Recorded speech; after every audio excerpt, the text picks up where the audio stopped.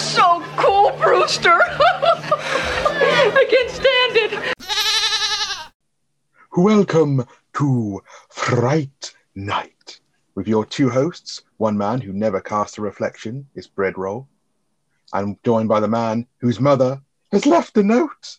His dinner's in the oven. It's JT. Oh, wouldn't that be nice if my dinner was in the oven? I have to make my own dinner these days, Bread Roll. Hello, everyone. What a great intro in your true Peter Vincent style. Excellent stuff. What are we looking at this week then, Bread Roll, if people didn't get it from the intro there? Yeah, well, that ridiculous ensemble wasn't enough. We are indeed looking at Fright Night, which came out on August the 2nd, 1985, a good year, I might add. It had a budget of between 7 and 9.25 million, and it had a box office of 24.9 million. So it actually did really well, all things considered, even though obviously the budget was minuscule. It was a B movie, and it stars Chris Sarandon. Yeah, didn't do too bad at all, the box office, did it? I've got that here in my sort of opening notes. You say 1985 was a great year. Obviously, superb people were born in 1985. August the 2nd, also a great date because it's my dad's birthday. There we go. Right. So put the two together and you have a great date and a great year. Absolutely, yeah, nothing wrong with that at all. And this particular one, Fright Night as such, obviously did go on to do a sequel, which I think I saw once and don't remember a damn thing about it. And it also had a remake in 2011, which actually wasn't as bad as I thought it was going to be. But obviously, like most of these horror remakes, not a patch on the original, really. Have you had seen this original version of Fright Night before that, hadn't you, JT? I had, but do you know what? Watching this again last week, that's a different story because I was very hungover. But watching it properly this week, hence why the podcast was delayed for a week. Sorry, everyone. I didn't remember much about it. There are bits of it I could remember. And obviously, I know you sort of hold this fairly high without giving too much away. I don't know what your score's going to be. But yeah, I reckon I've probably only ever seen this once or twice. And that would have been around sort of the time it came out or within sort of a few years of it coming out when I was still at school. And I certainly haven't seen the sequel or the remake. Ah, fair. Yeah, this is a bit of a childhood favourite of mine, this particular one. But it is one of those movies, I think, when people think vampire movies, this is more of a kind of maybe a cult movie more than anything. It's not like a mainstream known movie. Like, we've already done things like The Lost Boys and Interview with the Vampire. They're obviously really well-known movies. I reckon if you said to someone Fright Night, they might know a bit more now, maybe because of the remake or so. But I doubt it's one that your casual kind of like moviegoer would have seen. No, not at all. The two films you've mentioned there, certainly Lost Boys, I've seen a fair few times. I don't know why I haven't ever seen this again, because I do remember liking it when I originally saw it. It's just one I've just never really got around to watching again, I don't think. It's obviously not that widely available or whatever. I mean, you sent me the Blu-ray to watch, so it's not available on any streaming sites for free at the moment, is it? It's not, no. And just before we look at the old synopsis there, I mean, the cast, they're not really particularly known apart from Chris Sarandon, who, other than this, and he was in Child's Play as well, if anyone likes the Chucky movies, but he's probably most famous for being Jack Skellington. He's the voice of him, if anyone likes Nightmare Before Christmas. Well, I certainly do. And do you know what? I didn't even put two and two together there. That's how bad my knowledge is. Yeah, I mean, the cast isn't very well known at all, is it? I'm just looking now. Roddy McDowall. I thought I recognised that name. He plays he plays Peter Vincent, doesn't he? Yeah. Just seeing what things he's been in. He's been in loads of shit, but I can't be bothered to scroll through it. I mean, he's been around for years. But yeah, certainly was it William Ragsdale and people like that didn't really go on to do anything that I know of. Well, no, I mean, I'm not going to tell you how I know this. It's actually a friend who found out. But old Stephen Jeffries, who plays Edward Thompson, or better otherwise known as Evil Ed, who I'm sure we'll discuss as we go through this movie, he went on to do gay porn after this. So that was the extent of his career from that. And with his haircut, it shouldn't really come as much of a shock. His hair's pretty amazing, isn't it? Fucking hell, I don't know what's going on now. I mean, that's a Fright Night in itself. Certainly is. So let's take a look at the old synopsis here and see what this one's all about then. So, 17-year-old Charlie Brewster is a fan of a horror TV series called Fright Night, hosted by former movie vampire hunter Peter Vincent. One evening, Charlie discovers that his new next-door neighbor, Jerry Dandridge, is a vampire responsible for the disappearances of several victims. After telling his mother, Charlie asks his girlfriend, Amy Peterson, and his friend, Evil Ed Thompson, for help before contacting the authorities. that's pretty much just a snapshot of how this one opens up. What were your thoughts on this one, JT? Well, from the minute this opens, obviously it's a mid-80s film. It is, when we've done quite a few 80s films in our podcast. We like the 80s, but this just screams fucking 80s, doesn't it? The music opens up with the moon and the howl and everything, and then the 80s and the sound effects and the camera's panning around, and then it sort of goes to the room where what's his name? Charlie and Amy are. They're getting on. They're both fully clothed with old Peter Vincent going on in the background, but it's just fucking so typical 80s, the intro to this film.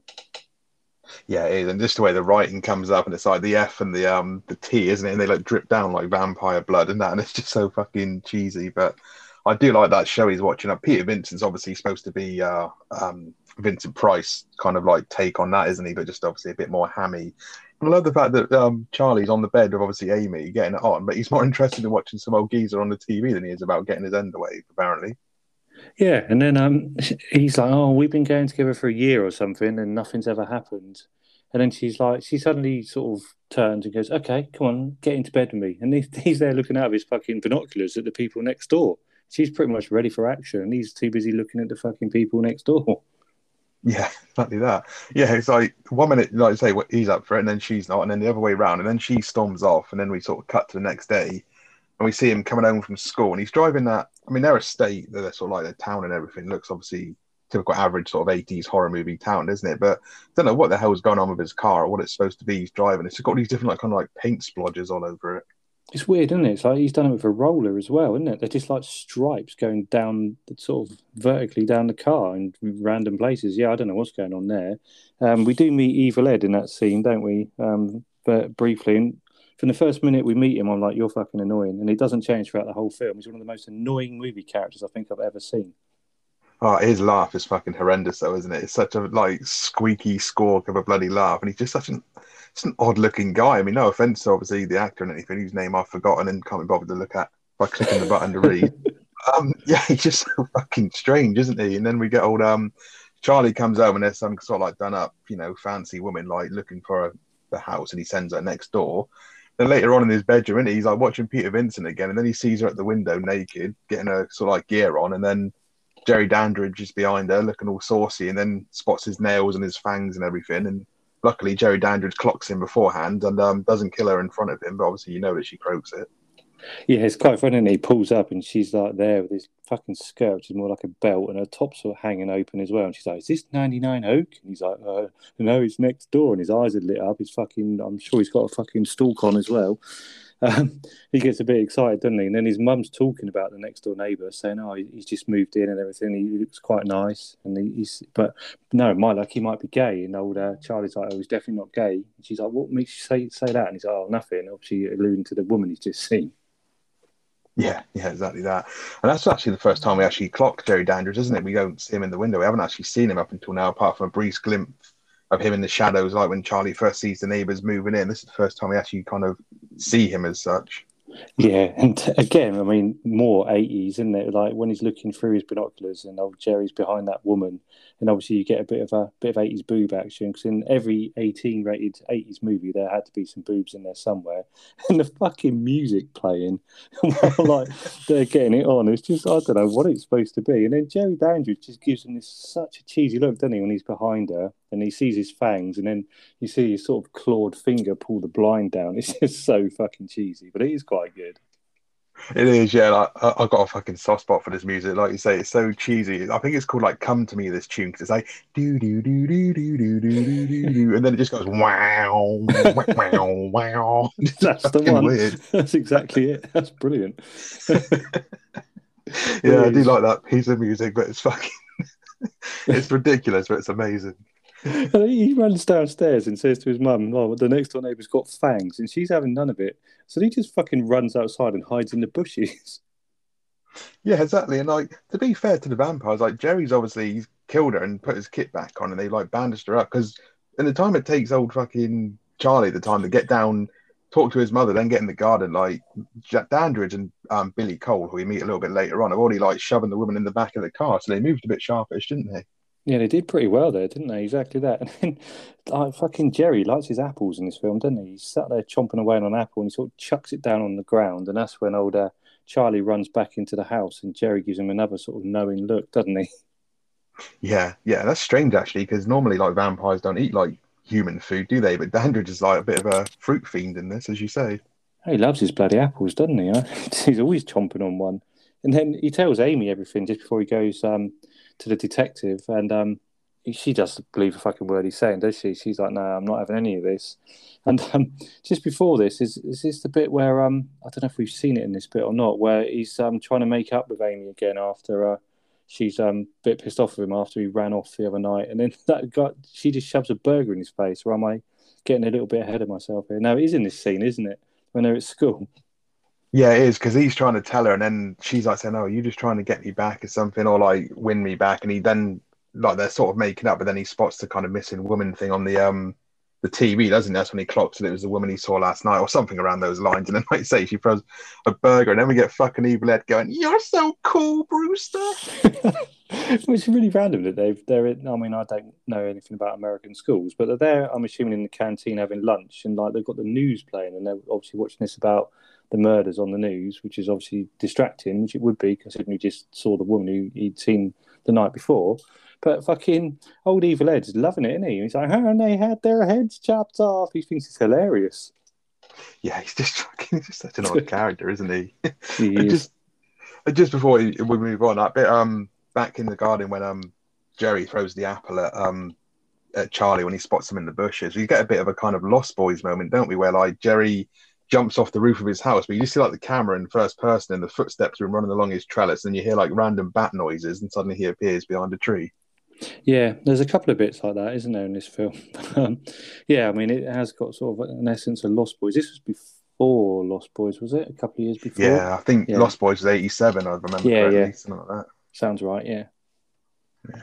So now Detective Lennox goes with Charlie to Jerry's house to question him, but his roommate, Billy Cole, tells him that Jerry is away on business. Charlie reveals his suspicions about Jerry's vampirism, and Lennox leaves, furious. That night, Charlie is shocked to see Jerry inside his house, having been invited in by Charlie's mother.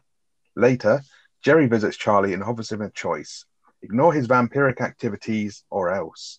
Charlie refuses, brandishing a crucifix at Jerry. When Jerry tries to push him out the window to his death, Charlie stabs Jerry's hand with a pencil. Jerry destroys Charlie's car, in retaliation and threatens Charlie over the telephone. This whole sequence of events is quite fun, isn't it? I mean, he turns up at the fucking house with the detective. The first thing he says is like, "There's a coffin in the basement." Pretty much, the detective's having none of it though, is he? He's like, "No, you're lying, you're a dick." I mean, Jerry, well, Billy, to be fair, is quite good at deflecting him, but detective pretty much like storms out and basically says, "If you call me again or whatever, I'm just going to arrest you. So I don't believe a fucking word you're saying." So he's having none of it, is he? No, he's not. And to be fair, I mean, it's always the same in these movies, but not being funny. I mean, would you believe him? No. Like, say, Billy Cole, he's kind of quite sort of, I say, brushing it off, but kind of like being quite casual about it as well. Because, like, oh, I took some garbage out. Do you want to go and do it? Like, he's being quite open with the copper, but straight away when Charlie's like, "Let's look in the basement instead." And then he's like, "What's down there, Charlie?" And then fucking Billy Cole behind him's got this really sarky face. He's like, "Yes, Charlie. What's down there?" Just fucking pulls this weird face. Yeah. Then he goes to bloody Evil, doesn't he? And Evil's having none of it as well at first until he offers him $8. And then suddenly he's like, "All right, I'll help you." And he gives him a crucifix and he says, "Get some garlic and holy water." And then that's when he tells him a vampire can't enter your house without being invited, which is obviously one of the things about vampires. And then obviously conveniently he goes home and he's just fucking sat there because his mum's invited him in. Yeah, no, it's like, fucking hell, man. Couldn't you have fucking waited? That's one thing I do like about this film. I mean, it's funny in general, really, but I do like the fact that it's got that kind of classic vibe. Like, there's rules around vampires, like they can't come unless they've been invited. There's like the holy water, and then there's the crucifix. But in this one, they actually throw that spin on it that you've actually got to have faith in the crucifix and believe that it will protect you. You can't just wave a crucifix at a vampire and it will protect you. You actually have to believe in God, I guess, or whatever. And that obviously plays a bit of a part in this as the movie goes on. Yeah, I did think that was quite good as well. I mean, his mum's obviously playing up to it as well, not knowing he's a vampire. But she's like, "Oh, he can come around any time," properly like sort of saying this just to obviously sort of ham it up a little bit. And then you do get a false alarm, don't you? Before he sees Jerry in his house, you hear all the noises and he goes downstairs, but it's just the wind. And Jerry's upstairs just randomly in his mum's bedroom. And then we get the fucking 80s music again, don't we? While Jerry's sort of prancing around the house.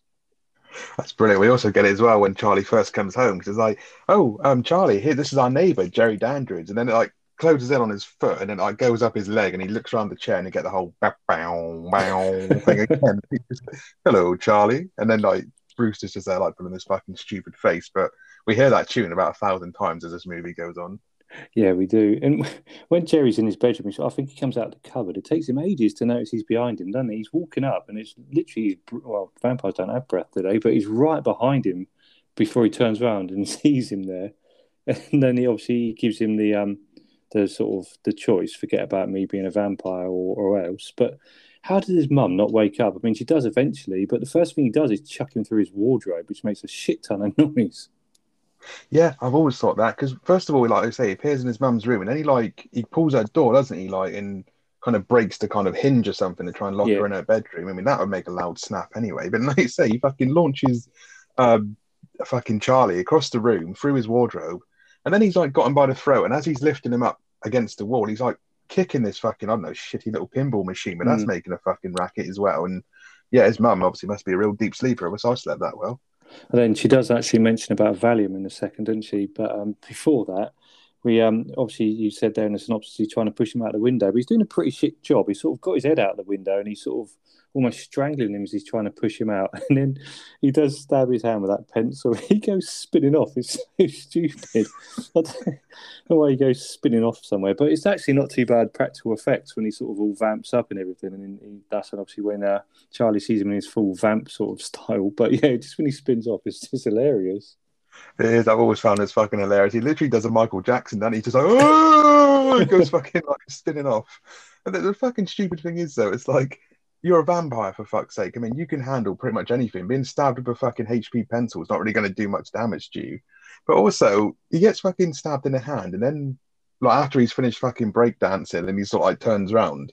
The pencil was like all the way through his hand, and he had his hand around Charlie's throat. So Charlie actually stabbed the pencil that far in, he would have stabbed himself in the throat and killed himself anyway. Oh, that's a really good shout. Yeah, I didn't think of that. I was too busy sort of looking at the sort of makeup when he was actually a vamp. But yeah, really good shout. And then, so his mum does come in now, eventually. She manages to get out of her room. She comes in. That's when she says, you know, what the fuck's been going on? He's like, oh, I had a nightmare. And then she offers him some Valium. It's great. Offer your son some Valium. Fair enough. And then, so he's just been scared shitless by the fact Jerry's been in his room and vamped up and everything. Then he just sticks Peter Vincent on. It's probably not the best idea. And then we say this in all these 80s films, he's got a phone in his bedroom. All these kids have got phones in their bedrooms. And then old Jerry gives him a ring, and he was fairly non-sweaty. And then the minute Jerry starts speaking to him, it pans back to him, and he's fucking drenched in sweat, isn't he? Fucking is, isn't he? Yeah, he literally turns into Lee Evans in one phone call. It's like, out of him. He does.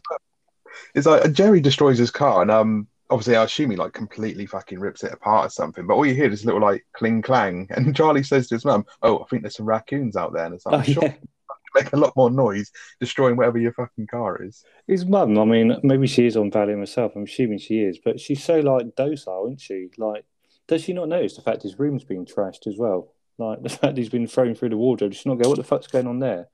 And yeah, she didn't hear anything. Well, eventually she comes in, but she's pretty chilled out. And he goes, oh, it's just some raccoons outside. Don't worry about it. And she's like, all right, cool. Let's go back to bed then. Yeah, and then we get obviously Jerry's on the phone to Charlie, and he's looking across the window again. And this time, Billy Cole's kind of like fixing his hand. I'm like, well, you're a vampire. Surely you just heal. You don't need someone to do fucking first aid on you. And then he's like, oh, I've just destroyed your car, but it's nothing compared to what I'm going to do to you tomorrow night. So straight away, we know we've got that kind of 24-hour countdown for Charlie to kind of do a bit of a Home Alone thing and find a way to stop Jerry Dandridge. Oh, they always get a 24-hour or some kind of countdown, though, don't they? Like the, apocalypse is coming or whatever. Yeah. So now Charlie turns to Peter Vincent for help, but Peter dismisses Charlie as an obsessed fan.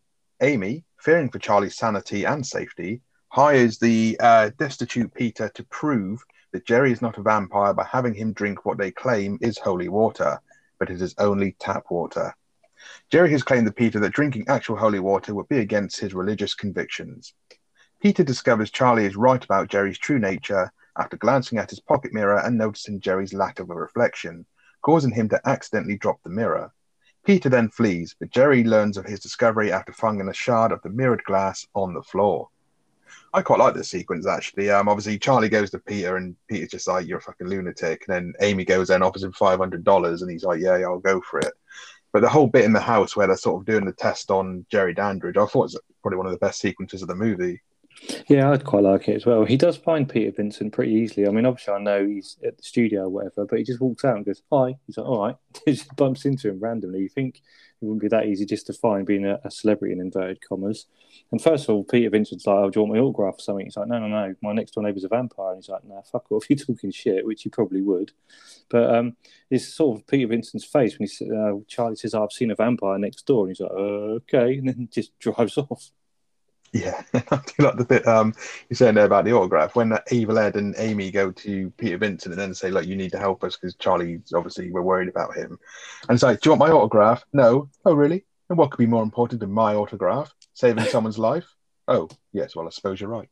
Yeah, it's quite good, isn't it? Before they go and see old Vincent, they turn up at Charlie's house, and he's got candles and garlic and shit everywhere, hasn't he? I mean, those candles must be an absolute fire hazard. And where's he got them all from? But and he tells him he's going to go and kill Jerry, and Amy says, "Oh no, it's murder. You can't do it." And she's like really against it, and then she's just like, "Oh, actually, yeah, cool, we'll do it. Let's go and get Peter Vincent." She just suddenly changes her mind. Yeah, I never quite understood. I mean, I know obviously Charlie is a bit of a horror fanatic and everything, and he's like he's sharpening the stakes and everything. I get all that, but why is he lighting all the candles? He looks like he's about to do a fucking Sisters of Mercy music video, and it's like, dude, you don't need all this shit. And like you say, it's a bloody fire hazard if nothing else. Well, if Jerry turned up in his house again, which obviously he can now, he's been invited. He knocked one of those candles over, he's going to kill everyone, isn't Yeah, exactly. He turn up and like, "What are you going to do? Wish me happy birthday?" But a he? shout. Yeah, it just thought it was a bit random. I mean, there's loads of fucking candles in there. And then when they first get to Jerry's place, he's just got clocks everywhere. I mean, what's going on with all that? Yeah, I don't know what the whole thing is. I was supposed to wake him up from his coffin or something, but I'm sure Billy Cole could just go down and like knock on the coffin and be like, "Oh, you wake up." Yeah, I mean, before they go there as well, old Evil calls Jerry, doesn't he? I mean, where did they get the number from? I guess it's in the phone book because there's an Evil Vincent and Amy, isn't there? And they call him and arrange to meet him at 6 o'clock the next day. And he's like, "Can we bring some crosses in holy water?" He's like, "Oh, yeah, all right, then go on, crack on." Yeah. Sorry, carry on. No, I think he says no, doesn't he, about the crucifixes or something, if I remember rightly.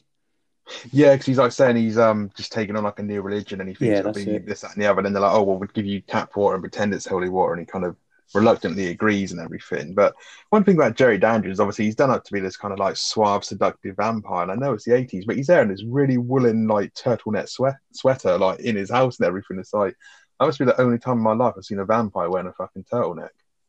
Yeah, it's a bit strange, isn't it? He's definitely got a weird dress sense. He wears a big, long sort of leather coat a bit later on. I mean, the house does look well dodgy when they turn up. You can tell something's definitely not right there. And then when he comes down the stairs at first to meet them all, he's eating another bloody apple. Yeah, yeah, he is, and he loves his fruit. And like you say, it's got that really kind of like over the top, eerie kind of smoke effect outside. And then this is only just like a random, I mean, it's a nice house. American houses are quite big.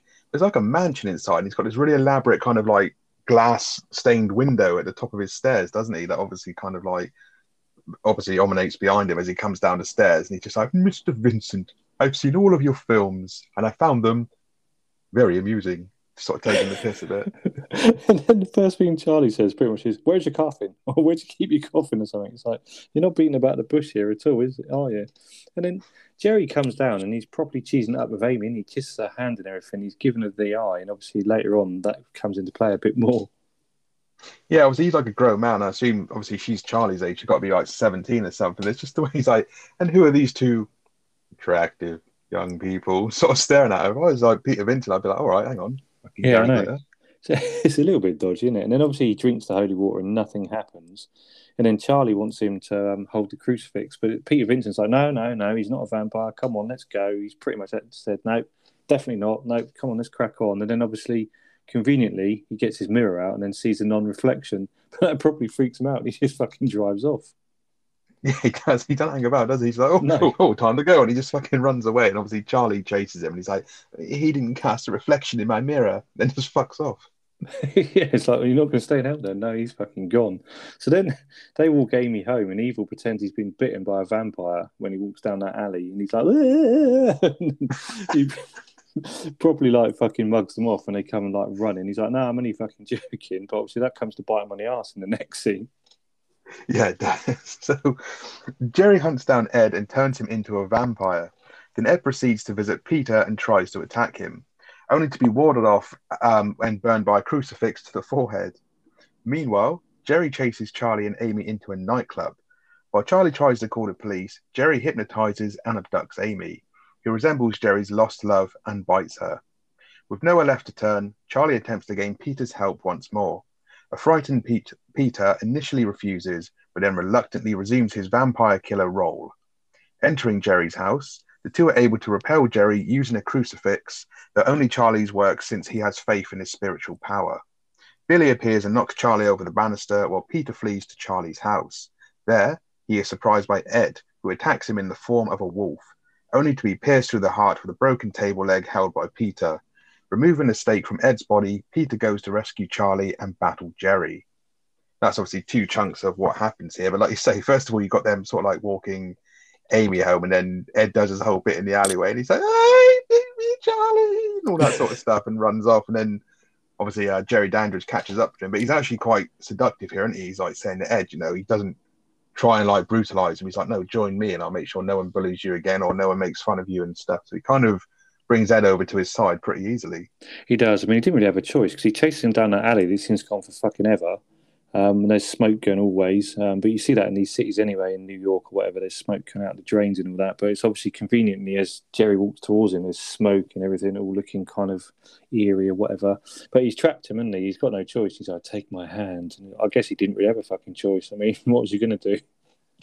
Yeah, exactly. And I know it's such an 80s look, isn't it? Those like smoky alleyways. And that is quite eerie the way they do it, because you just see like the smoke and like the silhouette of Jerry. And every time Ed kind of turns a different corner, Jerry just happens to be down there doing his fucking Jason Voorhees appearing everywhere. But yeah, I suppose he didn't really have a choice. Then they get to the nightclub and we have a very cheesy, pretty good soundtrack, if I might say, actually, even though it is very 80s and everything. And again, using some of those old school vampire powers where he actually uses seduction to kind of hypnotize Amy, because Charlie's like, no, fucking stand still. And she keeps wandering off onto the dance floor to dance with Jerry.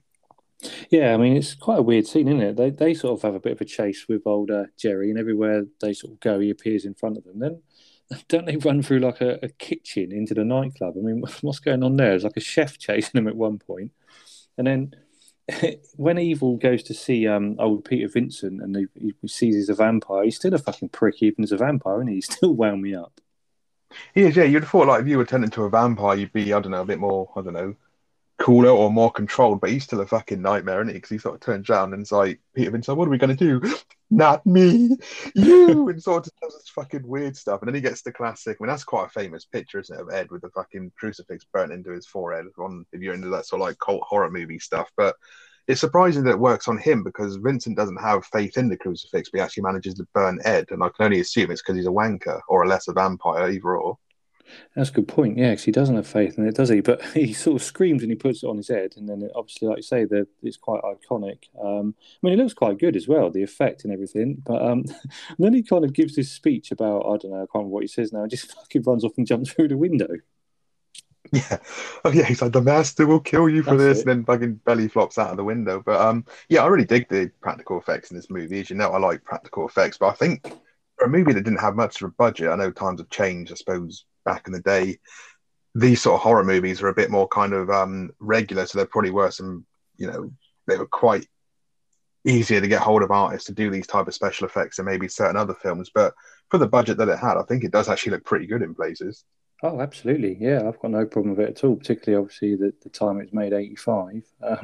Why though, when it cuts back and they're obviously in the nightclub now after being chased by that chef for some reason, every 80s film, there has to be a scene in a nightclub, doesn't there? It's just, I don't know why. I mean, Terminator comes to mind as well when Arnie's walking through the club, but it's not just that. It's virtually every film that was out around this sort of time.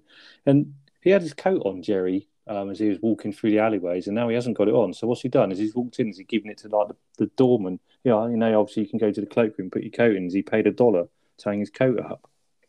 Makes you wonder, though, because he doesn't seem like the sort of guy who would actually, feel the need to do that sort of thing. And I doubt he'd even fucking pay the toll, would he? Because in Terminator, we had Annie Lennox on the door, and Arnie just walked past her. So it might even be the same here. Yeah, you're right. I don't know what happens to his jacket. No, just a bit weird that he's not got it on. Maybe he's trying to blend in a bit. He might look even more a bit sort of out of place if he had his big long coat on. I mean, he manages to hypnotise Amy pretty easily or seduce her, but I guess that's obviously his vampiric powers coming in. But again, obviously he teased her up in the house, but now they're just getting a little bit too sort of close, aren't they? Considering she's half his age. Yeah, it's a bit weird, isn't it? And you notice how her hair, like I know obviously later on she changes a lot, but as they're dancing, her hair's like seems to be like going more bouffant and changing, and like her shirt's coming undone and everything. It gets a little bit saucy on the dance floor there, and then Charlie comes in and sort of try and break him up and that, and then it all kicks off into a fight, and then as Charlie and Amy are sort of running away at this point in time, Jerry ends up killing a few bouncers, doesn't he? He just randomly, I think he slits one of their throats, doesn't he? And then the other one is a big fucking unit. I mean, he's more fat than muscle, but he comes towards him and he picks him up and throws him. He slides across the floor. It's quite funny. It is stupid because he just slides for ages, doesn't he? Just He does. going like, eh. Yeah, it did make me laugh. And then when Amy's back at his place now, though, she looks fucking, again, like it's a bit sort of too, I don't know, it's just, she's too young. It's just, I don't know, something about him and her just made me a bit, ugh.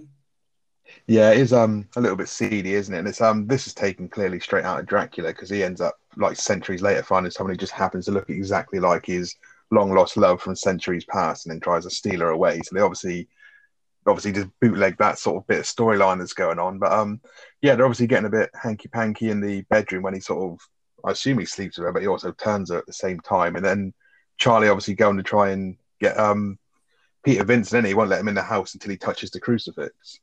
Yeah, I mean, when he walks over to Amy, old Jerry, he takes his shirt off and everything. He gives her one hell of a fucking bite on her shoulder. The blood's pouring down her back and everything, but she's like, oh, sounds like she's enjoying it. I mean, we don't see anything else, thank God. But I'm like, okay, fucking hell, that's a good way to start. Yeah, he's getting on, isn't he? And then obviously they go to the house and they obviously first try and fight Jerry. And again, we got the dodgy smoke and everything outside. And then what was it? They're about to go to the door.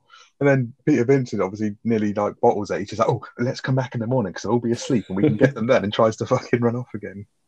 Yeah, and then Jerry's randomly got changed again. He has quite a few outfit changes in this film. He does it pretty quick as well because he had his shirt off and everything when he was with Amy, and now he's got another outfit on when they come in the house to see him. He's all right, but like Del Boy, isn't he? He usually goes through like 2 or 3 suits an episode. Old Dandridge must be learning from the best. He must be. And speaking of only fools, when old Charlie shows the crucifix at Jerry, he makes a bit of a noise like Trigger did at the seance we did in our Only Fools episode last week. He's like, oh, as he sort of spins off and he sees the crucifix. He does that, and then he makes this really like weird laugh, like he's taking the piss because obviously he's like, oh, you don't have faith in it or anything like that. So they have a bit of a scuffle, and he beats him quite easily, doesn't he? Like Billy Cole turns up and just like backhands Charlie, and Peter just fucking pisses his pants and legs it. But then he goes to fucking Charlie's house. He's like, Mrs. Brewster! And then fucking he runs up to the bed, and first thing he sees is a bright red wig. It's like, do you really? I know you haven't met Charlie's mum, but does Charlie strike you as the sort of person who would have a mum with a bright red fucking hair? And it's obviously evil head with a mop on his head, isn't it? It's fucking weird, isn't he? Just in her bed for no apparent reason with a fucking mop on his head. That's when he says about his mum having his tea in the oven, isn't it? When he says, oh, she's left him a note. But when he turns into the dog, old Ed, and he's running it, Peter, how long's that fucking hallway? He's running for about 30 seconds before he actually jumps at him. And nice coincidence, movie 101 again, we get this every week, that he manages to fall on that thing. The table leg breaks into exactly the right shape and stake that he manages to shove through its heart. Yeah, it is a bloody long hallway, and they get the kind of cheesy, like the wolf comes out. It's a proper wolf, to be fair to him, but then they put the kind of like cheesy red eyes glowing, don't they? Which kind of line up. But that fucking bit, like obviously when he stakes him, I mean, it goes on for about 20 minutes. It's worse than the bloody howling. But as he's kind of dying and retransforming, I think that looks fucking brilliant. Like, again, practical effects, but the way he kind of like his foot melts away and then it regrows, I'm like, that's fucking good considering obviously the time and everything. Yeah, absolutely. Yeah, I was about to say the same thing, Bradwell. I thought it looked really good. It's pretty gruesome as well. I mean, it changes, obviously, it's a dog, then it sort of slowly changes back to old fucking knobhead Ed. I mean, much as he's a bit of a dick, he did die a pretty horrible death. But yeah, it's pretty fucking gnarly. Yeah, apparently, I read somewhere that scene, and there's another gory bit coming up in a bit with Billy Cole. Those bits were cut short in certain regions because they found them, I think they're just a bit too gruesome for the time, I guess. They were cut down by quite a bit, but I think they're probably like the two probably the biggest kind of like big budget money shots of the whole movie, I'd say. Yeah, I agree. I mean, it's very 80s special effects, isn't it? I mean, we've done The Fly, that looks similar, some similar sort of shots in that with people melting. Obviously, we had RoboCop with a guy melting and getting smacked by the car. It's a very sort of 80s effect, people melting and that kind of thing, isn't it? Which is what we're going to see with Billy in a minute, jumping ahead a bit. Yeah, absolutely. We suddenly go a little bit Raiders of the Lost Ark in the next sequence. So We do. let's so let's see what happens. So now Charlie is locked in with Amy, who is slowly transforming into a vampire. Peter frees him before she awakens and says the process can be reversed if they destroy Jerry before dawn. Billy confronts Charlie and Peter and is revealed to be undead. They destroy Billy, who melts into goo and sand. Peter is able to lure the overconfident Jerry in front of a window using a crucifix, which now works due to his renewed faith in his abilities. As the sun rises, Jerry transforms into a bat and attacks Peter and Charlie before fleeing to his coffin in the basement. Charlie and Peter pursue Jerry, and the latter breaks open Jerry's coffin to try and stake him through the heart while Charlie fights off Amy, who has almost completed her transformation, By breaking the blackened out windows in the basement, Peter and Charlie expose Jerry to sunlight, destroying him and returning Amy to her human form. Now this bit's pretty full on for an ending of the obviously Amy's turning into a vampire, and I got to admit, obviously I used to watch this when I was a kid, and we didn't have the internet back then. Obviously we were in hard times, but I always thought that it may be a different actress playing her when she becomes a vampire, because she just looks so different. But it is obviously the same girl, just with different makeup. Yeah, I mean, her hair's grown. She's now got shoulder length hair when she had a little sort of, well, I don't know what it was before, but it was short hair anyway. I mean, she looks quite good as a vampire before she goes all fucking weird and her mouth goes massive. She actually looks quite hot at first. She's got a bit of a little pokey nipple going on as well, but that's another story. But Peter just seems to know what room they're in as well. He goes back into Jerry's house after he pulls the stake out of old poor dickhead Ed's heart, and he just seems to know exactly where they are straight away. And then Jerry's eating another fucking apple in this scene as well. So, my God, how many apples do you eat? Yeah, I know. Fucking hell, he's keeping the bloody fucking farm in order, isn't he, with all his fucking apple orders and everything. But yeah, considering this house of Jerry Dandridge's seems to be like a mansion on the inside and like a fucking labyrinth. I mean, I wouldn't mind living in there. It's actually quite a large house and quite nice looking without all the clocks. But yeah, he manages to find them and obviously get them out and everything. And then I swear there's a bit where they're at the window and Jerry Dandridge just kind of appears on the outside, like going, oh, he does, in his fucking vampire form, and then just vanishes.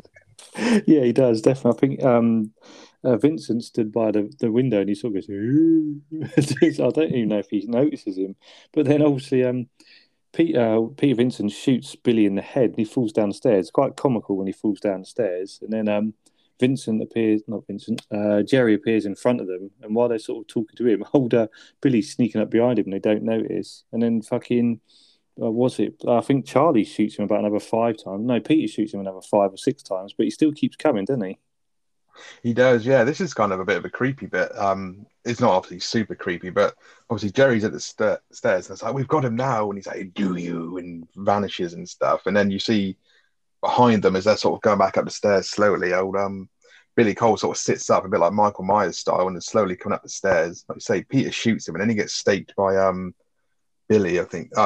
Yeah, it's Billy's, not Billy, Charlie, who stakes him. But then the whole kind of like dying bit, like where his hands melting and all that stuff, is again pretty full on. It is, but there's one bit that's quite funny. Obviously, he's melting away in this Raiders of the Lost Ark, although it does look a lot better than Raiders did. But you see his like trousers and all this green sort of goo just coming out. You just see this shot of his sort of trousers and green goo sort of pouring out all over his shoes. But then when it cuts to his face and that melting in his hand, then I don't really know what the point of the sand coming out of him is. It's a bit weird. Yeah, I thought the sound was a bit strange. Like, what are you, a fucking mummy or something? I don't know what, they just run out of props on the set at the time. Shit, run out of goo, just put some sand in there, no one will notice. Yeah, it was a bit strange that it went from green goo to sand, like you say, like they ran out almost. And then old Jerry's commanding Amy to show him how much he loves her by killing Charlie and Peter. And then he jumps through the window and just starts laughing and making weird noises. It's like Peter's holding a crucifix up at him. He's like, I don't know what the fuck he's supposed to be doing. His fucking noises are brilliant. He's got some fucking cracking ones coming up when they're down in the basement. But then he does like this really kind of like, the way he talks is really over the top. He's like, you have to have faith for that to work. Fucking ridiculous. And then obviously fucking Charlie jumps out and waves his little crucifix. And I fucking hate his crucifix. It looks like something you find from a cheap fucking charity shop. It's the one Evil Ed gave him, but it's a tiny little thing. Then Jerry fizzles around the room because the sun starts coming up and he turns into this really weird bat of a long chin. Yeah, it's very strange, isn't it? It looks a little bit like my cat, to be honest. But he kind of flies at him and he attacks Peter, and then he bites Charlie's arm, doesn't he? And then the sun sort of catches him and he flies off. And then, I don't know, it's a bit fucking weird. How did he manage to get back in his coffin if he was a bat? I mean, did he change back into a vamp when he got to his coffin? Because the next time he's in his coffin, the lid's on. And I'm thinking, well, if you're a bat, you wouldn't be able to lift the coffin lid off and get in there. Yeah, well, I mean, answers on a postcard if anyone knows, but who knows, really. The funny thing as well is I say funny, the weird thing is he goes down there and he gets into his coffin and just goes to sleep. It's like, well, you've got two people they know where you are, they know what you're doing and everything. Your missus is upstairs, she hasn't got any protection from the sun because she's just in that random room, and you've gone for 20 winks. It's pretty fucking random, isn't it? And then when they do start smashing the windows and everything, the noise of the glass breaking is just so fake, isn't it? Yeah, and this is where he starts making loads of fucking weird noises because he's like, the sun's coming down, he's trying to hide, he's like, sounds like he's on fucking, I don't know, chuckle vision. Yeah, it does a little bit, doesn't it? But when he finally gets pushed back against the wall and he sort of starts burning into this bat skeleton thing, it's kind of, I don't know, it's equal as good as it is bad. I mean, it looks really fucking shit, but good at the same time, if that makes any kind of sense. Yeah, it looks really superimposed, doesn't it? Really weird. When he hits the wall, you can tell the wall's just a fucking mattress because it bends but doesn't fucking die him. But the actual look of the monster, you see this kind of monstrous skeleton and all his intestines dangling out. I mean, that looks pretty gnarly. Then you got fucking, I don't know, vampire Mick Jagger Amy running around with this fucking gigantic mouth attacking fucking Charlie at the same time. That's fucking weird. It is weird, isn't it? A mouth's massive. It reminded me of that bloody, I can't remember what it's called. The kids are all into it at the moment. My daughter's into it. I can't remember what he's called. He's, I don't know, answers on a postcard, but he's got a big, wide mouth with loads of teeth. It reminded me of that. And the name of it literally has escaped me, I'm afraid. I have no idea. But yeah, let us know. I'm curious. I'll tell you next week, Bread Roll, when we do our next one. Do it, yeah. So now, a few nights later, Peter returns to his Fright Night TV series and announces a hiatus from vampires, presenting a film about alien invaders instead. Charlie and Amy watch the program as they embrace in bed. Charlie gets up and turns off the TV and glimpses red eyes in Jerry's now vacant house, but dismisses them. Unbeknownst to both Charlie and Amy, a new neighbor has just moved in. That is how the movie wraps up. What's your thoughts on the conclusion? Well, she's miraculously had a haircut again and gone back to her normal hair, but I guess she's not a vampire anymore, so that obviously makes your hair sort of go back to normal as well. So we'll let her off there. Obviously they're on the bed making out again, fully clothed, and will poor old what's his name, Charlie, ever get his end away properly? We don't know, but yeah, it's a bit weird, isn't it? You get old Peter Vincent coming on the TV and then you just see those red eyes, and it's typical. Again, it's an 80s horror, and there was a sequel, as you said at the start, but they've always got these weird endings, apart from Poltergeist we did last week, the other week wasn't last week, was it a couple of weeks back, where it didn't really have a sort of silly ending it should have done. I mean, this just alludes to the fact there was going to be a sequel, and evidently there was. But yeah, not a bad ending, just typical 80s horror, really. Yeah, it is, and it's pretty much any way they can wrap it up. But amazingly, no one in the neighbourhood seemed to notice all the racket that was going on in Jerry Dandridge's house the night before. Considering he was blowing up and windows smashing and fucking explosions going left, right, and centre. Yeah, well, they never do in these films, though, do they? I mean, you say you've seen the sequel. I don't know if you remember it. Did the red eyes have anything to do with it, or is that just a complete red herring? It was a red herring, I believe, because from what I remember of the sequel, it's set in New York or something. I think it is still Charlie and Amy. They move into this massive high rise, and I think there's vampires in there because where else would vampires hide out but a fucking multi-story building, really.